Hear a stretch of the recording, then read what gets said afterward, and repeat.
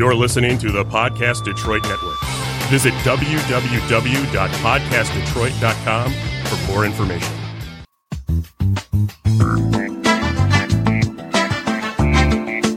Welcome to Psyched by MG. This is Mary Grace Randazzo-Ratliff, or MG for short. I've been a psychotherapist in private practice for 32 years now. Guess what, everyone? We all have issues. So it's time to lighten up and move forward. Let's stop letting our crap control us and take control of our crap. Good evening, everybody. Hello, my co-host. Hello. How are Hello, you, Barbara. Barbara? Hello, Matthew. You know, there's... While the music was running, I was thinking in my head, I feel like we're the Brady Bunch, and I almost want to point over to Barbara.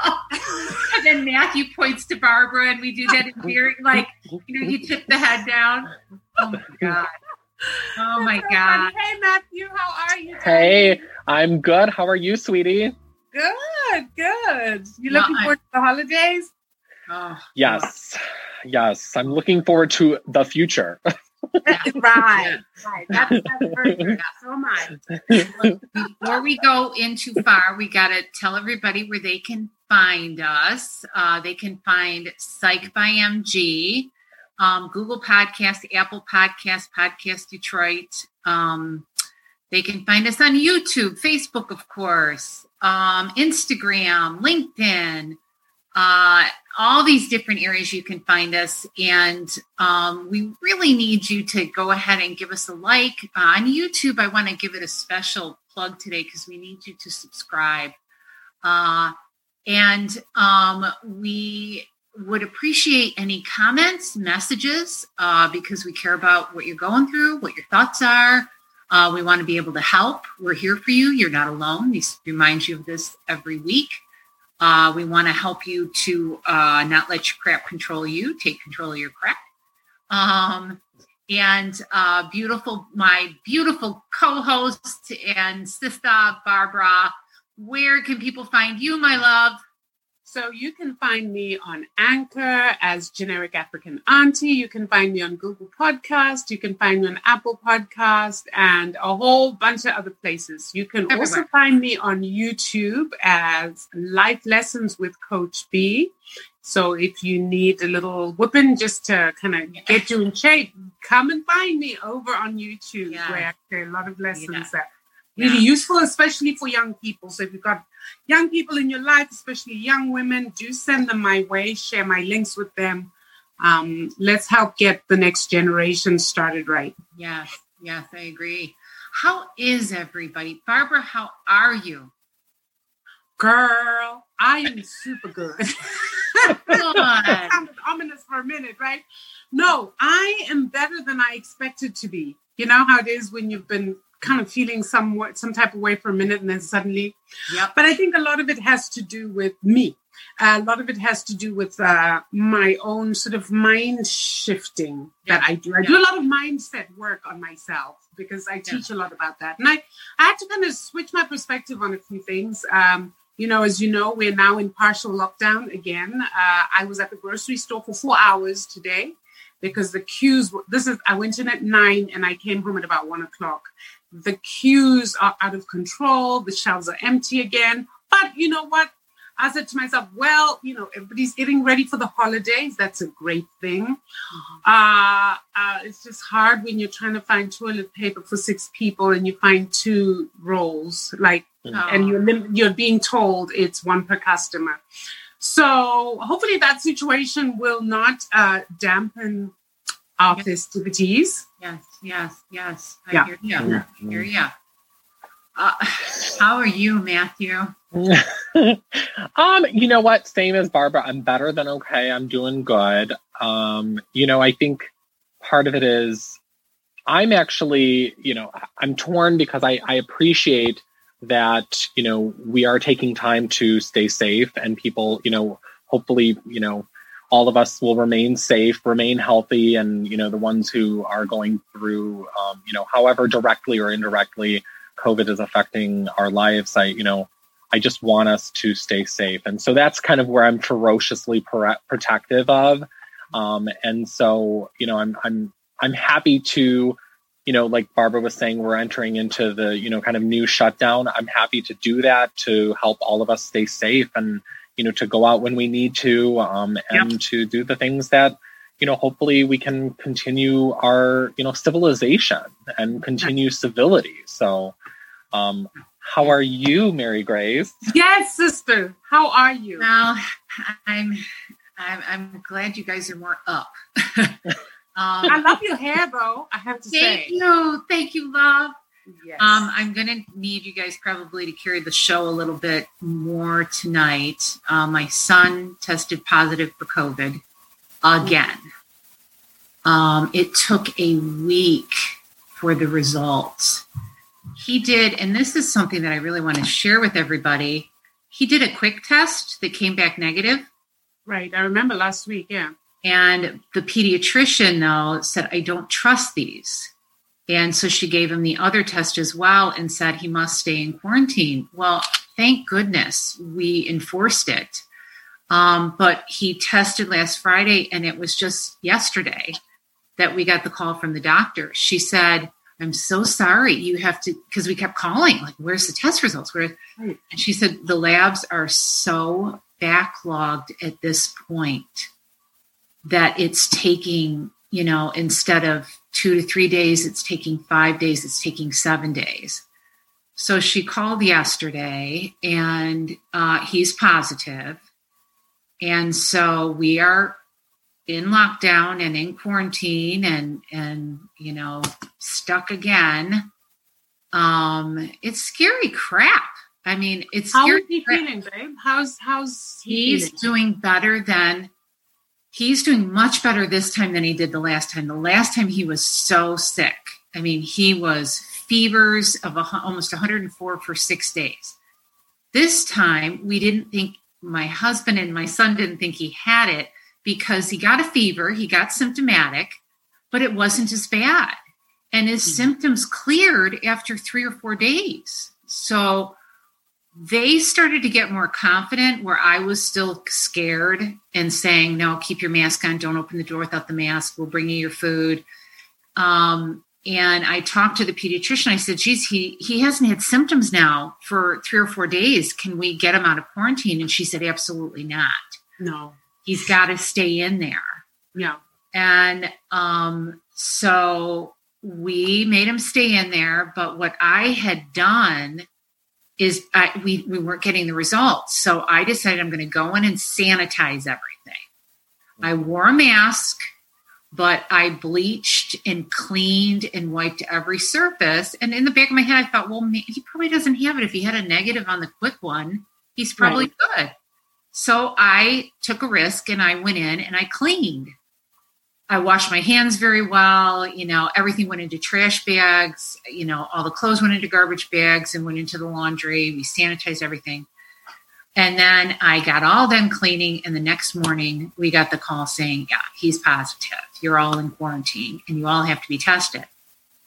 Well, testing sites are booked. I mean, some of it is people are getting together with families and they're wanting to make sure, but also the numbers are going up so much. Yeah. That the line today at noon, they're kind of telling you now, like if you can come around noon, that's the best time to come. All the places around here were fully booked into next week. We did find a place in Westland. And I was telling Matthew, we had to give ourselves our own COVID test, which I hadn't heard of. I haven't heard of that. Yeah, you have to watch a video. I don't know if it's because that's the way they do it now or because we have COVID in the house, that they don't want to put anybody at risk, but we have to watch a video and it tells you how to do the test. And so that's what we did today. And then they said, look, it's going to be 2 to 5 days before you're going to hear. So it's, for me, I was telling Matthew this last night. I said, it's kind of like, I left on Thursday after the phone call and I had 6 clients. And of course the stories are 4 out of the 6 are all ridden with COVID. 1 is a death. Oh. So I get done with that and I hear about a death. and I hear about nurses that are so fried. And I'm thinking to myself, you don't have PTSD. You have trauma. You just have trauma. Right. And these poor people haven't been able to get fucking up from the last time that this damn thing hit. Sorry, I'm going to get emotional here. But I was enraged. I mean, just like, Jesus Christ, people, please. It is not all about you. And your decisions, they have a ripple effect, and they're affecting everyone around you. And I'm tired of it. I'm just freaking tired of it. So emotionally, I'm pissed off. I'm tired. I'm scared, of course, because I don't know if I have it or not, or my husband has it or not. My daughter's nervous. But I'm getting weary. I'm getting weary, and I'm getting tired. And like I said, I hear these stories every week, and I have zero tolerance at this point. Let some SOB come at me with how this is not real or how this, and minimizing this shit. I'll lose it. I'll freaking lose it. I mean, I want to sit their asses down and say, sit down. Let me tell you what we see every goddamn week. Let me tell you what these people are going through. Let me tell you the heartache of a nurse who's so weary. She's so tired. She can't sleep. Yeah. She can't sleep. She has kids at home. And she's so, when she goes to sleep, she sees everything over and over again. Yeah. Yeah. And there's the story of the red boxes, because they have these boxes on the doors. And when, now that the numbers are all up and the floors are full again, these poor people see these boxes, which, Matthew, as you know, when we deal with post-traumatic stress, the red box is now a trigger for this person. Mm-hmm. And so here's this weary nurse talking about the red boxes and how fucking hard it is, and how she's got to be there because she cares about all the people she works with. She cares about the patients. But the sad thing is she can't touch or talk to them. Yeah. These people are dying and they're scared to death. They're all by themselves. God damn it. People. Yeah. Damn it. Sorry. I'm just so like. Don't be sorry. Don't be sorry, honey. So fucking done. Like, God, please, people, take it seriously. We're cleaning up your fucking messes, people. I'm cleaning it up. You're cleaning it up. Matthew's cleaning it up. For all those people that are out there saying this is not a big deal. Not people. People don't go down. This is all made up. Oh, dear God. Look out. It's not true. My God, sit in my chair. You go volunteer. Go volunteer at the hospital. Go on the COVID unit. Last one shift. Unfortunately, they don't allow that, because one of the things that I always said last year was, it's so unfortunate that this thing is so insidious. You literally cannot get people onto hospital floors, because some of these naysayers, all they would require is a mandatory visit. Like if you break the rules, like you walk around with no mask, just make the punishment a mandatory visit onto a COVID unit. Yes. That's it. That's all. Yes. That's all. Yes. That's all. The punishment. Don't fine them. Don't do anything. Just take them onto a unit. But unfortunately, because of the nature of the disease, you can't do that. And again, like I've said, did you read the story of the physician who is saying, you know, it turned into a damn political issue. This is not a political issue. This is a health issue. Get that clear.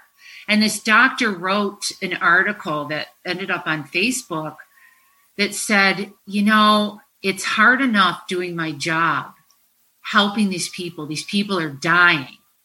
But when I walk into a room and I'm accused of malpractice because COVID isn't real, and I have a woman screaming at me saying, don't put me on that vent because this is all made up and you're the one that made me sick. Story after story. If you start scanning the social media now, these nurses and doctors are writing about this delusional patient. Well, you know what? Leave her there. Don't put her on the vent then. Just leave her there. Because I'm tired too. You know, I'm done. I'm tired as well. You want to die? Go ahead. Be my guest. That's what I'm doing. Girl. I'm tired. I'm sick of it. I am too. I'm raw. The lack of communication community care is what gets me in this place. The lack of care for one another. The lack of I am because you are. The lack of I'm not doing this. Even if I don't love myself enough to want to live, let me at least give another person the option to live long if they want to. We don't have that in this country, and it's making me sick. Yeah, I know. It really... These patients, I sit there when I listen to this stuff and I think about these poor patients who are all alone. And I think about ways in which technology could just change this for them. Why are we not getting their televisions zoomed into their families? Let their families be with them the whole time through the television. Why are we not doing this? And if anybody out there is, at the head of a hospital, please message me. Let's talk about it, because there's ways that these nurses and all these workers can get stress relieved from them by setting up technology in all these rooms. Because what's hard on these nurses, especially in these tech people, are these people are alone. They can't touch them. They can't talk to them. They have no time. One nurse described to me, I have it down to just a few minutes that I'm in that room. A few minutes. Now, it goes against everything that they're about. And they said, you don't want to be in there long because it's COVID. Yeah. And they can't be in there long. One, it's COVID, and two, there are other people who need their help. And that's what's made this so painful for the healthcare workers, for whom this is a calling to help people. Yeah. And many of them are like, I've never felt so helpless in my life, because especially the ones who are on the pastoral side, like the nurses, who are there to soothe and comfort and make sure, doctors are a little more clinical, but I think the nurses are there to care. Right? Yeah. And to nurture and bring healing in that way. I think they're the ones who really felt it the most, because they can't hold your hand and help you transition if you're passing on. Yep. They cannot. They literally just have to let you go. You're on your own. You go, and then they body bag you. That's it. And off you go, and then they have to sanitize the room. And next. Yeah. Right. Yeah. I know we're supposed to be talking. The viewers are waiting to talk about the Queen's Gambit, and I don't want to. Yeah, but you see, we have to do this because otherwise you will not get much of a show. I think a lot of people know this about it. It won't be much of a show, because then what happens is everything is going to be so stinted, and we've got stuff that's in there that needs to be worked out. You guys will feel it, you'll sense it. You'll be like, what's wrong with them today? Something's off. Yeah. But because we also feel safe with you, because you do give us permission to be vulnerable, you do give us permission to be totally ourselves. And we're so thankful for that we can literally come here and do our own little therapy with you guys and have you guys bear witness to what we also go through. Yeah. And for that, I'm really grateful that we have an audience that's like that. Yes. Well, I think too, it's part of just modeling to the viewers and the listeners. Obviously we have stuff planned, and, having a plan is great, because then we're not planning to fail. But at the same time, there's nothing greater than, like Barbara was saying, for the three of us that we take each other's vulnerability, and we're kind to it, we're gentle with it, and it creates a kind of physiological, psychological soothing. And I think that's something too that, for our listeners, that's what we want too. And we're modeling that it's okay. I mean, it's okay to think and feel, but at the same time, it's also modeling that, it's modeling a reality. It's modeling that, there's fatigue, and there's, the ability to look beyond ourselves, so that, even though we may not be in control of changing anyone else, and we're acutely aware of that. But like you said, step inside our van, drive beside us and what we're going through and what we're seeing and what we're hearing.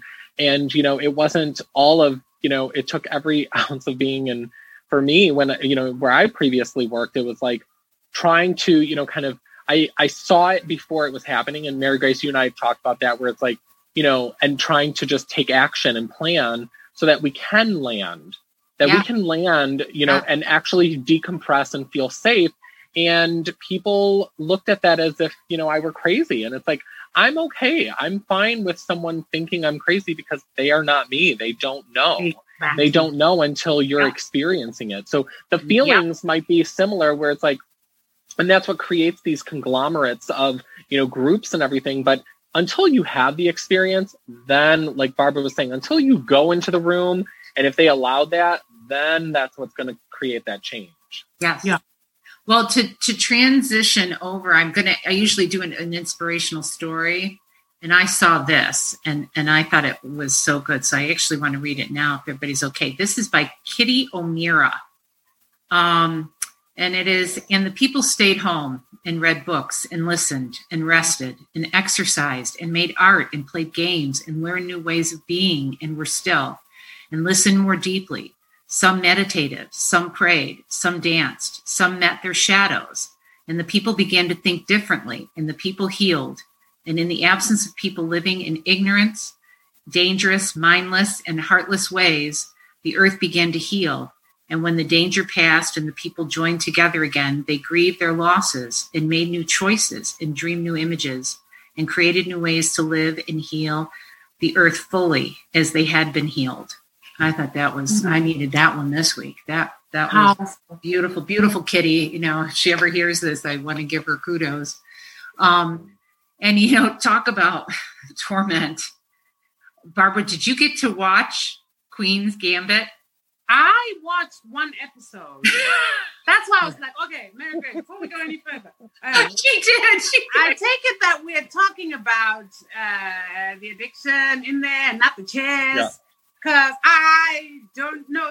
Chess is like... Yeah, no.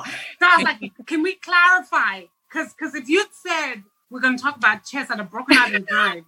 Oh, my God. No. There is no way Matthew and I would talk about chess. No.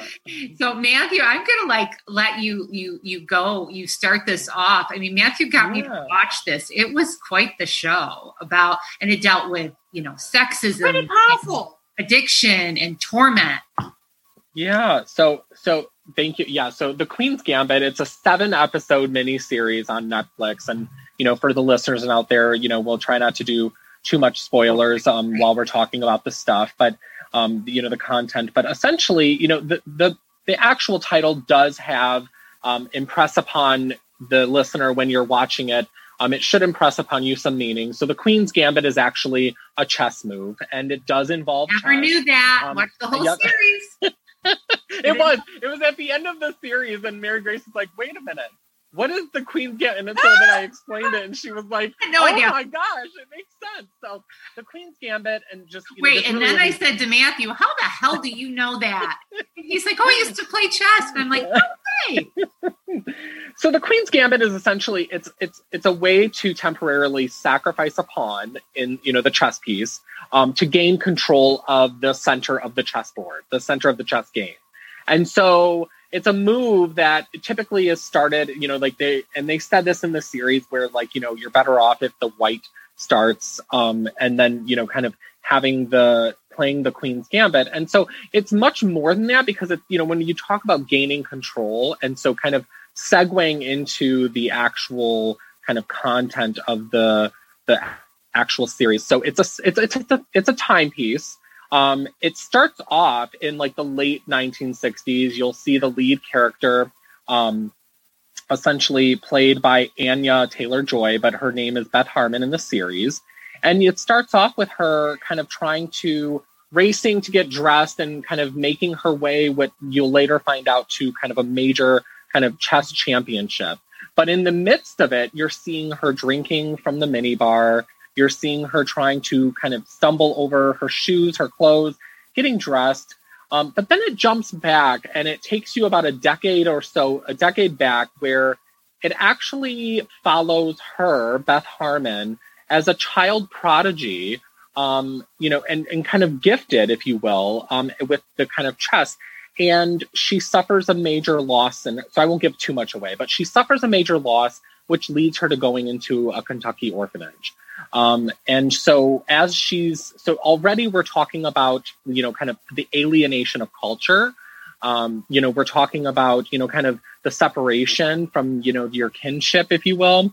And so she's trying to survive in this orphanage and, you know, the goal of possibly being orphaned out to a family. And she meets her friend Jolene there, which is a prominent character and a, you know, kind of a figure in the series.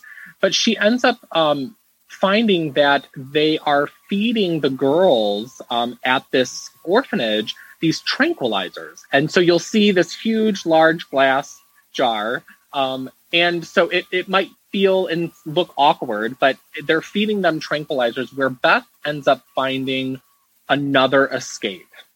Wow. And so she suffers this major loss, this major trauma. She gets removed and kind of, you know, stripped from her family, kind of biological family, and nuclear family in those terms, in that time period. And so she's kind of under the spell of this kind of need for acceptance. She's under this spell to kind of find herself. And she quickly recognizes the differences between women, the girls and the boys, and the women and the men.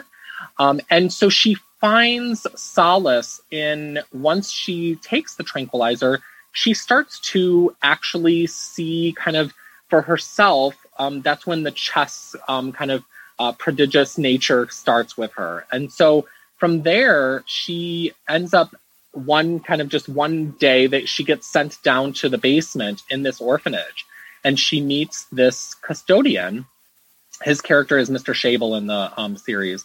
And so she meets him, and they immediately start, you know, kind of learning about, you know, chess. He's trying to work with her, but you can see it unfold over time where he's providing this connection piece to her. And you can also recognize, which I'm sure we'll talk about, how even with connections, addiction can still be so strong that you know, they're sometimes mutually exclusive, and connections aren't the only thing that can eradicate addiction. And then the sexism too later comes about when she finally makes it out of the orphanage. She is adopted, and she's adopted into a family where her adoptive mother is also under the spell of alcohol and taking the same tranquilizers that she took in the orphanage, which Hannah ends up taking some of her adoptive mother's medication at that time, what it's referred to as.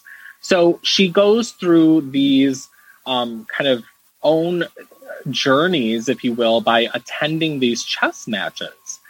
So using this kind of her prowess, if you will, to gain notice, to gain connection.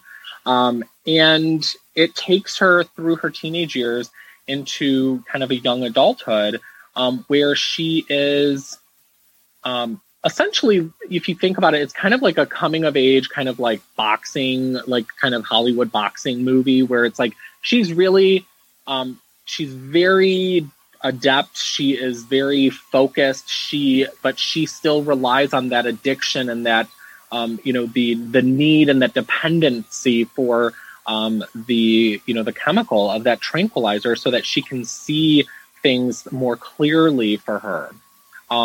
And so you see her kind of go through periods where she's restrained, where sometimes she kind of spins out a little bit in her character. And it takes you through, she goes through the chess hierarchy where she's faced with sexism. She tries to attend her chess match and they tell her that she can't because, you know, she's a female and she doesn't have any experience. So there's the hierarchy of that. And she, all the while, she's on this steady diet of alcohol and downers. So I don't know, Mary, did I summarize it pretty? You summarized it so well, and yeah. It's the trauma you can see from the very beginning.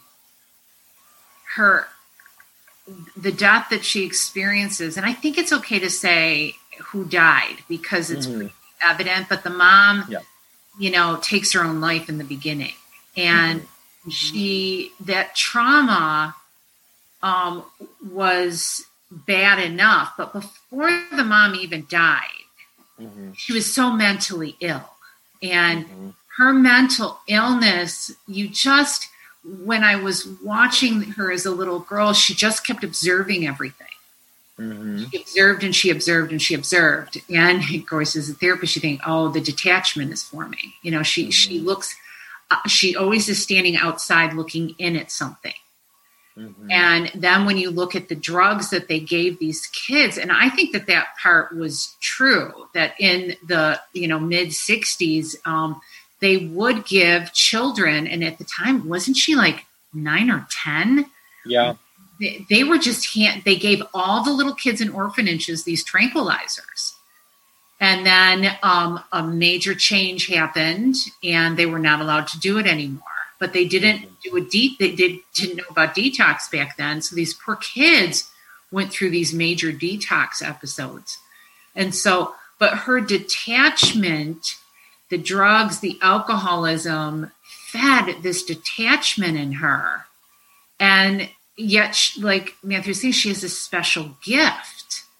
And the custodian, I was kind of wishing that you would see her like bond with that custodian or bond more with Jolene, because Jolene became her best friend and the person in her life that looked out for her and cared about her. But you see her just stay in this detached place, which addiction feeds. Okay, so I've got a question. I'm going to play devil's advocate. Yes. So I'm listening, and I watched some of it. Now, I only watched one episode. Okay. But I'm so hooked in. I'm just so hectic busy. But I know that this is something over the holidays that I must watch and finish, because I love the different strings or threads that are in it. Yes. Yeah, so I'm going to play devil's advocate for a minute. So here's this young lady, okay? So in order to deal with her trauma, she doesn't know it at the time that they're giving it to her to deal with the trauma. I bet you the people who are giving these kids drugs is for their own benefit. You know what? Tranquilize them, shut them up, they become zombies. They're not going to bother you. They're not going to complain. They just become zombies, right? Yep. Good. Then she grows up.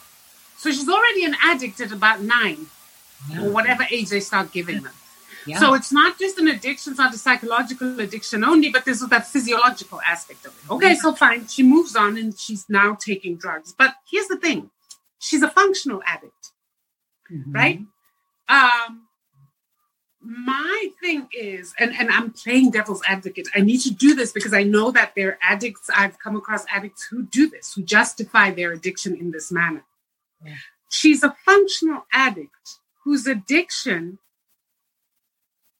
based on what we know, is what has heightened or brought forth this powerful gift that has catapulted her to success, given the fact that she's a woman, given the fact that she's so young, right? So, as a devil's advocate, I'd say, well, if it didn't end bad, what's wrong with it? Yeah, and I want to jump in right here, because I was reading about them stating that this drug helped her with her focus. But if you look at the drug that she was on, which, like Matthew said, is a downer, the downer, I don't necessarily think it helps with your focus. I think it keeps you more still and sleepy and out of it. And so I want to say to people who says, hey, well, drugs help. And I say, it might help you in certain time periods for a short amount of time, but it then gets more real. And that is when addiction takes hold. And addiction it's a disease of rationalizations. And you will rationalize taking the drug, that it's effective, it does this for you, it saves you, it doesn't hurt you, all these reasons in your head, which are not true. We have plenty of evidence that will prove to you. We could take a look at each drug, and when you get to the point of addiction, you will not be thinking clearly. You will form into narcissism, because at the core of addiction is narcissism, because it's your relationship with the drug, and that's what's important. Everyone else you can lie to, you can manipulate, you will not connect with, you will stay detached. That's what drug addiction does. It will lead there. And there are 3 phases to addiction. Early phases, yeah, you're functioning.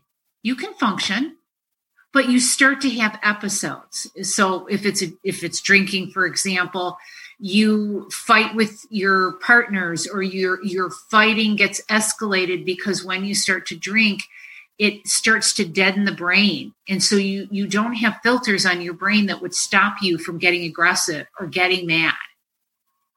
Was this shown in the other episodes? Like, what was her end point? Like, when they finished with this series, how did it all end? Well, so it actually sorry, I know. No, that's okay. Sorry to interrupt you. The reason I'm asking is because I want to follow your train of thought and what you're saying, which is what I've experienced with people who are suffering from addiction, which is that it doesn't, invariably, it does not end well. Yeah. So I wanted to see how they frame that in the movie. What's the trajectory in there? Without giving too much away. So it doesn't end well. And the doesn't end well is in kind of quotes, because I think it's subjective to each person's experience in their own addiction and in their own trajectory. But it does take you. So your question is amazing and great, because, and then what Mary Grace, what you're saying too, because in the series, it does lead up to where she has a period where she does of abstinence, which is part of, what we talk about in treatment and therapy, and what people, listeners who have had experience with that will know and have heard of that, like that language. But it leads up to an apex where here is this girl, who's now a woman who is, gifted and who has essentially sought refuge, if you will, for those people, and for, where addiction has kind of taken hold, on much more extreme ends where, you've suffered, abuse or trauma. It's a place to seek refuge at times. And that disease of rationalization keeps it going, instead of kind of believing that there might be this, there might be help, or there might be some type of intervention. And for her, it was predictable. She felt safe and she felt in control. And the actual kind of, I would say the antithesis, the opposite of that, is she ended up reaching a level of out of control where she recognized that she essentially lost a game because of the addiction, because that she couldn't contain, she couldn't manage, and it became unmanageable up until the very kind of second and the very minutes leading up to the major kind of match before the very, very end, where she kind of regained control, and it showed that it did end more favorably. But there was some enlightenment in that. So, yeah. And if we were to diagnose her, she'd be a dual diagnostic case, because she has serious trauma issues. Mm-hmm. And it was hard to tell, like, she seeked to be numb to her trauma. She seeked to have calmness and stillness, because when she wasn't on the medication and the trauma needed to speak in her body, she didn't have anybody. She didn't have anybody to talk to her. She didn't have anybody who consoled her except her friend, Jolene, who did the best she could because she was a kid too. So she and this is the situation with a lot of people with addiction. They have, some of them have significant trauma. And so the addiction happens in order to calm that body, to soothe that body, to numb them out, to detach them enough so that they don't feel the discomfort of trauma. And then they don't learn how to cope with it, how to grieve, how to work through it, so that you don't need a drug to soothe you. You don't need a drug to make you social. You don't need a drug, to get you to not be mad all the time. She was somebody who was a dual diagnostic person, and she fought this detachment. And it's detachment from the self, detachment from others. The drugs and the alcohol fed it. The one point in the movie where she gets adopted and she meets this mother, and it was the one time in the movie I thought, oh my God, they're still drinking and they're drugging together. And they really cared about each other.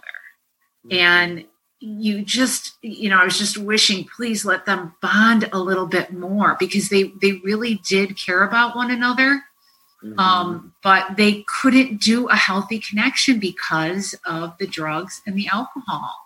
And it numbs you out to the point where you don't have access to your instincts and your emotions, which tell you to watch out, that danger's happening, protect yourself, warning, pay attention, you're going to miss something, you're going to make a mistake. I mean, your instincts and your emotions guide you to see all those things.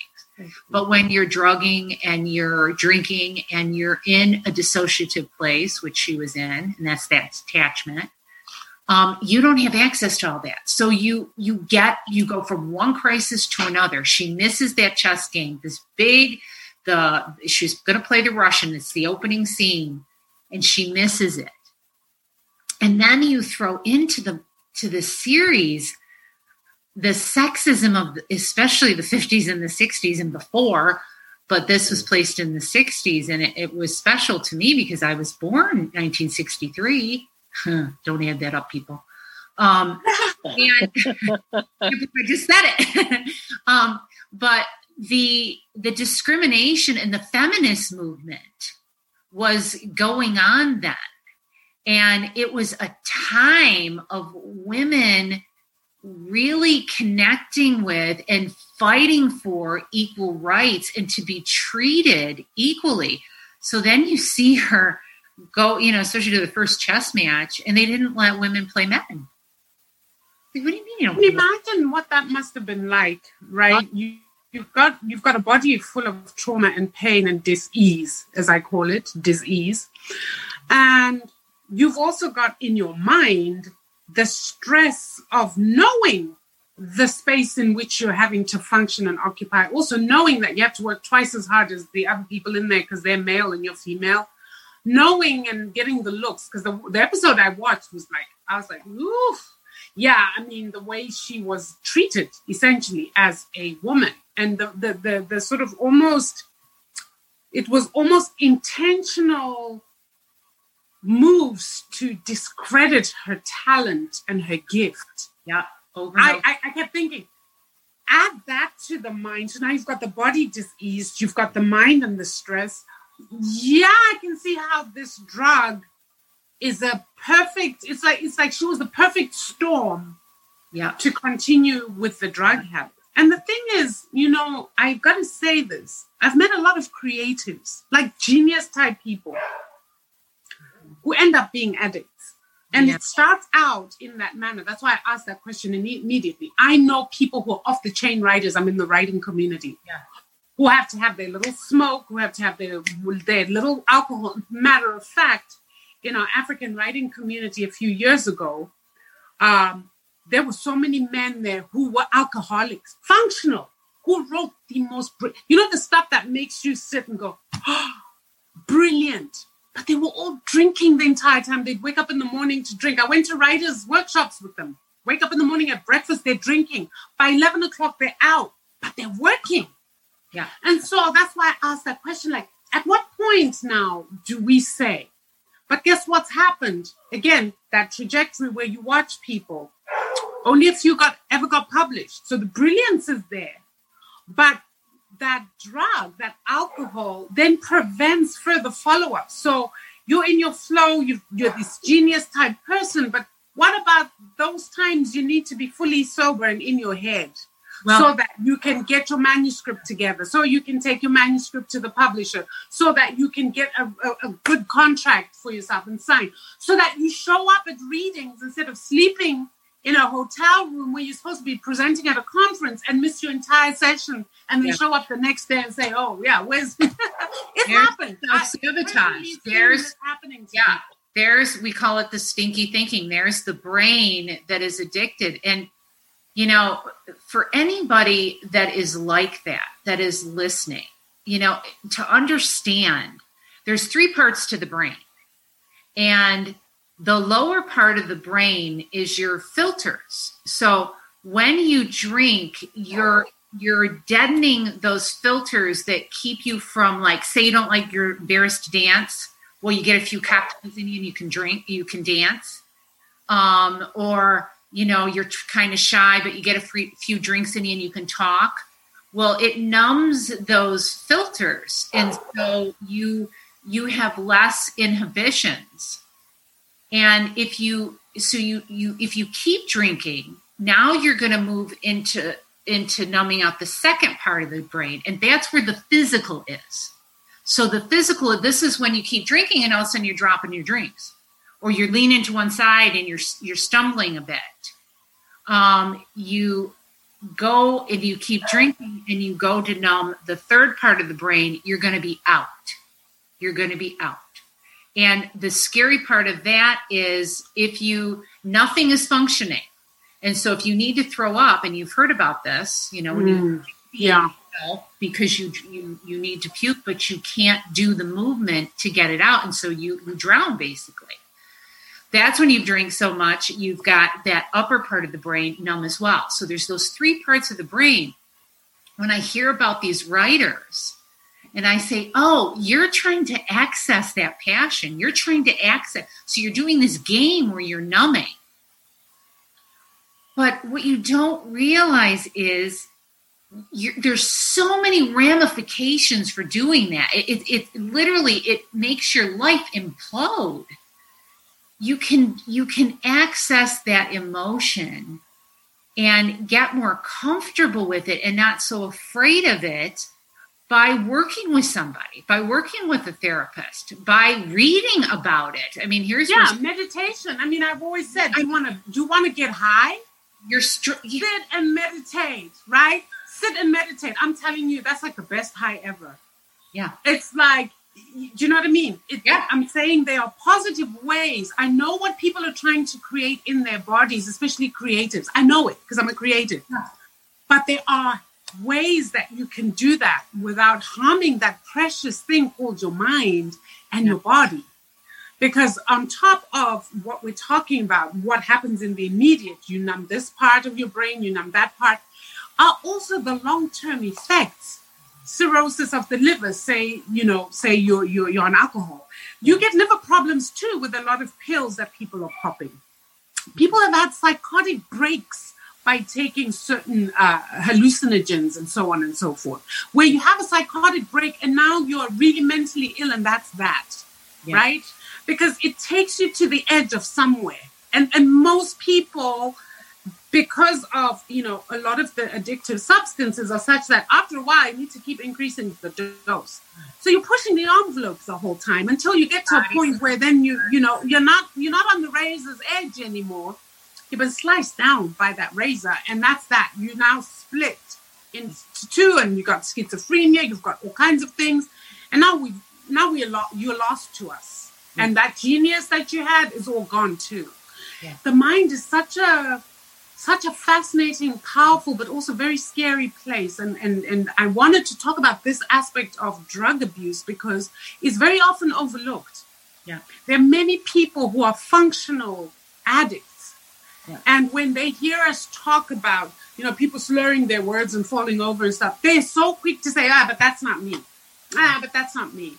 That's why I like this kind of conversation, because it pulls in everybody who is, what I would say, using a drug to alter your senses and your perception when in a manner that gives you a result, whether that be escape or numbing yourself from your pain, whether that be, opening up your creativity, as you say. Hey, I say, come and join my spiritual group. We'll open your third eye just like that. You won't need drugs to do that. There are ways in which you can access higher aspects of yourself, in which you can access other dimensions if you're so inclined, without necessarily having to put into your body and into your mind chemicals that will harm you. Mm-hmm. There's 3 stages to addiction, and there's 3 outcomes to addiction. The 3 outcomes are sobriety, insanity, and death. And then people often will think about addiction in the third phase. And so especially you'll hear this with an alcoholic or an addict. Well, I still go to work, so I'm not an addict. I still function. I don't miss work. I make a paycheck. I go to my kids' games. And what you don't understand is there's phase 1, phase 2, but that's phase 3. If you can't get up and you can't go to work, and if you're detached from the family, that in that phase, that your prognosis is not good. Right. We want to hit addiction in the first and the second phase. And if people are saying you use too much, this is a problem, or you miss work, or you get a DUI, or you get, you find that, you're taking prescriptions that aren't yours. This is addiction. It doesn't have to be phase 3, but it could be phase 1 or phase 2. Exactly. And the longer you stay in it, you will get the disease of rationalizations, where you will rationalize everything to keep you using whatever you're using. And you're sick at that point. If that is happening, I tell this story of a man that I had years ago who he had like 14 DUIs. And I looked at her, I said, do you think you're an alcoholic? He said, no, I've got bad luck. I think the cops are after me. And I just started to chuckle. I started to chuckle because I thought, dude, your disease of rationalizations are to the point of psychosis. Like, you lose touch with reality. You will rationalize so much that you won't be in reality anymore. And so it's a tough thing. If anybody out there that's listening, as we're talking about this, thinks that they struggle with any form of addiction, message us, get a hold of, there's the AA community, there's NA, you can Google it, Narcotics Anonymous, Alcoholics Anonymous. They have 24/7 hotlines. They have meetings all the time. You can call someone and just talk it out and ask questions. You can contact a substance abuse clinic. They have them all over. And just talk to somebody. Just take the step to make a call and talk to somebody, because the outcome, again, to addiction is death, insanity, or sobriety, period. And the longer you're in it, the worse it will get. I want to just real quick, I want to touch a little bit more too on the sexism piece. Mm-hmm. So here's this woman who's been in trauma, who's addicted, who's detached, and dealing with sexism, which objectifies you as a woman. It makes you an object. You are not a part. And you missed this, Barbara. And I think it was at the end with the Russian, when she was beating him in the game, Matthew. Mm-hmm. And did she walk by the room and she saw them strategizing on how to beat her? Mm-hmm. I wondered if they were cheating. Maybe not, but it seemed like they were, their masculinity was based on beating this woman, mm-hmm. who was so brilliant. And she was so scared when there was some part in which she said, the scariest person I played, or I'm going to play, is the Russian. She was scared to death. She didn't win the first time. It was the first scene because she drank, mm-hmm. so wasted. She didn't function and she didn't show up on time. And he dominated her intellectually. But I think looking at that issue through a chess match, and then at can we say the end, Matthew? Probably not. Dang. But I do want people to watch, because yeah. I thought the last episode was so poignant that mm-hmm. We shouldn't describe it. Like, it was. Well, that'll definitely get people to watch. It's going to get me to watch now, because I'm like, say it, spit it out. Finish, yeah. You got to finish the rest of the episode, and we can even touch base on that the next time, like at the beginning, and kind of touch base on it. But yeah, I mean, she had the I think the adjacent kind of nature of the addiction, where like on her, it manifested into this. She played super aggressively, and she, she had, and it started with, and this is also too for people to understand, it started with her as a young girl. And I think over the series, at least as I understood it, that she had obsessiveness. She had thoughts of obsessions, maybe kind of clinically, we might not even, we would think obsessive compulsive disorder. But it wasn't diagnostic at the age that she was until much, as it kind of evolved over, the years. And I think part of it is her success coupled with anger, with, her style of play, and also just her style of how she played her life with the interaction with men, and the kind of sexism that she encountered too is important. It just, it definitely, it takes you through the, up until the very end. I don't know. Some people, some people's reactions where they were left wanting more. I didn't feel like I needed more. I felt like it took you through like all the stages that you needed to be taken through. And, there, like you said, Mary Grace, at the beginning, with maybe more with the, more connection with the custodial gentleman, but to kind of unfold a little bit more of that relationship. But I think it was a good depiction. I think it was and for Barbara, I do want you to see it, because for young women out there, sexism is not over. Obviously, misogyny is not over. It's so important to know your value and to have your group support you and your pack. That can, because we can't always be strong 24/7. We can't always be in that powerful place.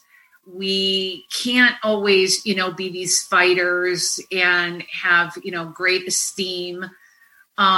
It's normal to have times that you fall down and you feel weak and you question yourself and you doubt yourself. And that's when your sisterhood is important. Absolutely. That, being a product of the 60s, throughout all this time with Trump, I kept saying, where is Gloria Steinem? Where is she? Where are all the feminists that I grew up with? Why am I not hearing them reach to the younger generation again? And maybe they have, and I didn't see it on social media. Oh, honey, no. I've been, I'm all up in there.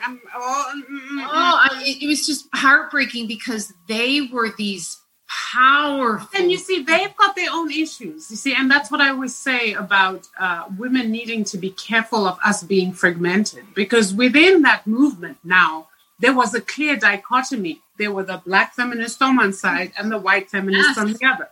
And so already the Trump thing happened when we were ill at ease with one another amongst ourselves. We had already started the schisms because of lack of intersectionality and understanding intersectionality. And, black women, again, feeling like we're always there coming to save you all. And then you usurp us by taking the glory and not even thanking us by actually supporting us in what we want to do. Yes.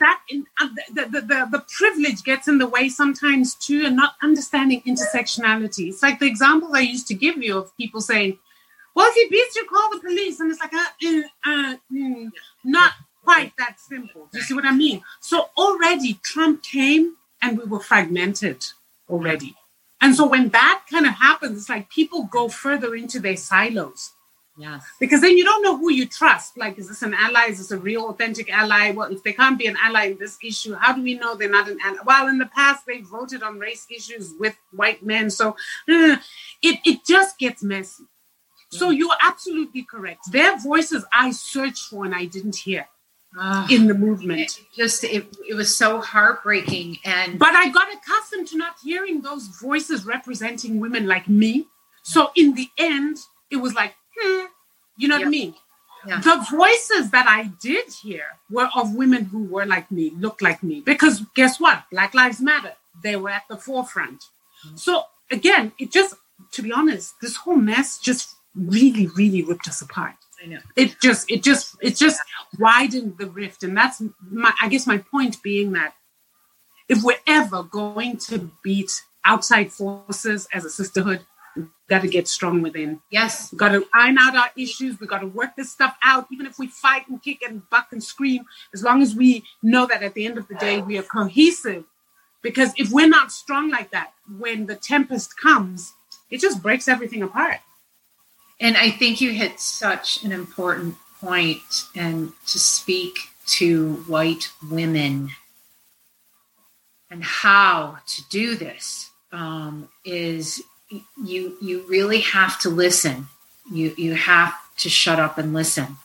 All of us, all cultures, Black women, white women, Indian women, all cultures, we have to get integrated. We have to join each other. We have to talk to one another. We as white women, and I call myself an Italian woman, but I would be put in the white category. We have to ask teach us how, what do we need to learn? Show us what we need to do. Show us what we need to learn so that we can change this. And we also have to know we have to earn the trust. We have to. But you see, more important than that, we've been through that. That was like 10 years ago. We got that one right. Which is also, yes, show us. How can we show up? It's not teach us. No, it's go and educate yourself because it's all there. No, what I'm beyond being humble enough, because white women can go into a group with Black women and take control. And telling them what to do and how to do it. And I'm saying to these women, shut up. Humble up. Be quiet. Listen. Join. Be sensitive. Don't just go into that group. Don't dominate. Don't be a know-it-all. That's the problem with any form of discrimination. There's somebody that thinks they should be here and everyone else should be here. And I don't want us to get cut off, but we're almost at the end. Do you have final thoughts, Mary Grace? Oh, so sorry. Oh, this is a whole show. That's a whole show, right? Barbara, that could be the next one. This is like a whole, where we get sisters in here listening and well, maybe we can do that and talk about the 45% versus 55. I mean, we still got to hash that out because, sisters, we got to have a conversation about what had happened over there. Okay. Yeah. But final thoughts on this one, love. I'm sorry, another conversation. Well, I think sorry, I didn't mean to but I just wanted us to bring us together before we get cut off. But I think for people out there listening, we all need refuge. We all need safety. We all need security. And I think part of it is the segue. And I would love for you and Barbara to continue this next week. But specifically with tonight, go home, stay home.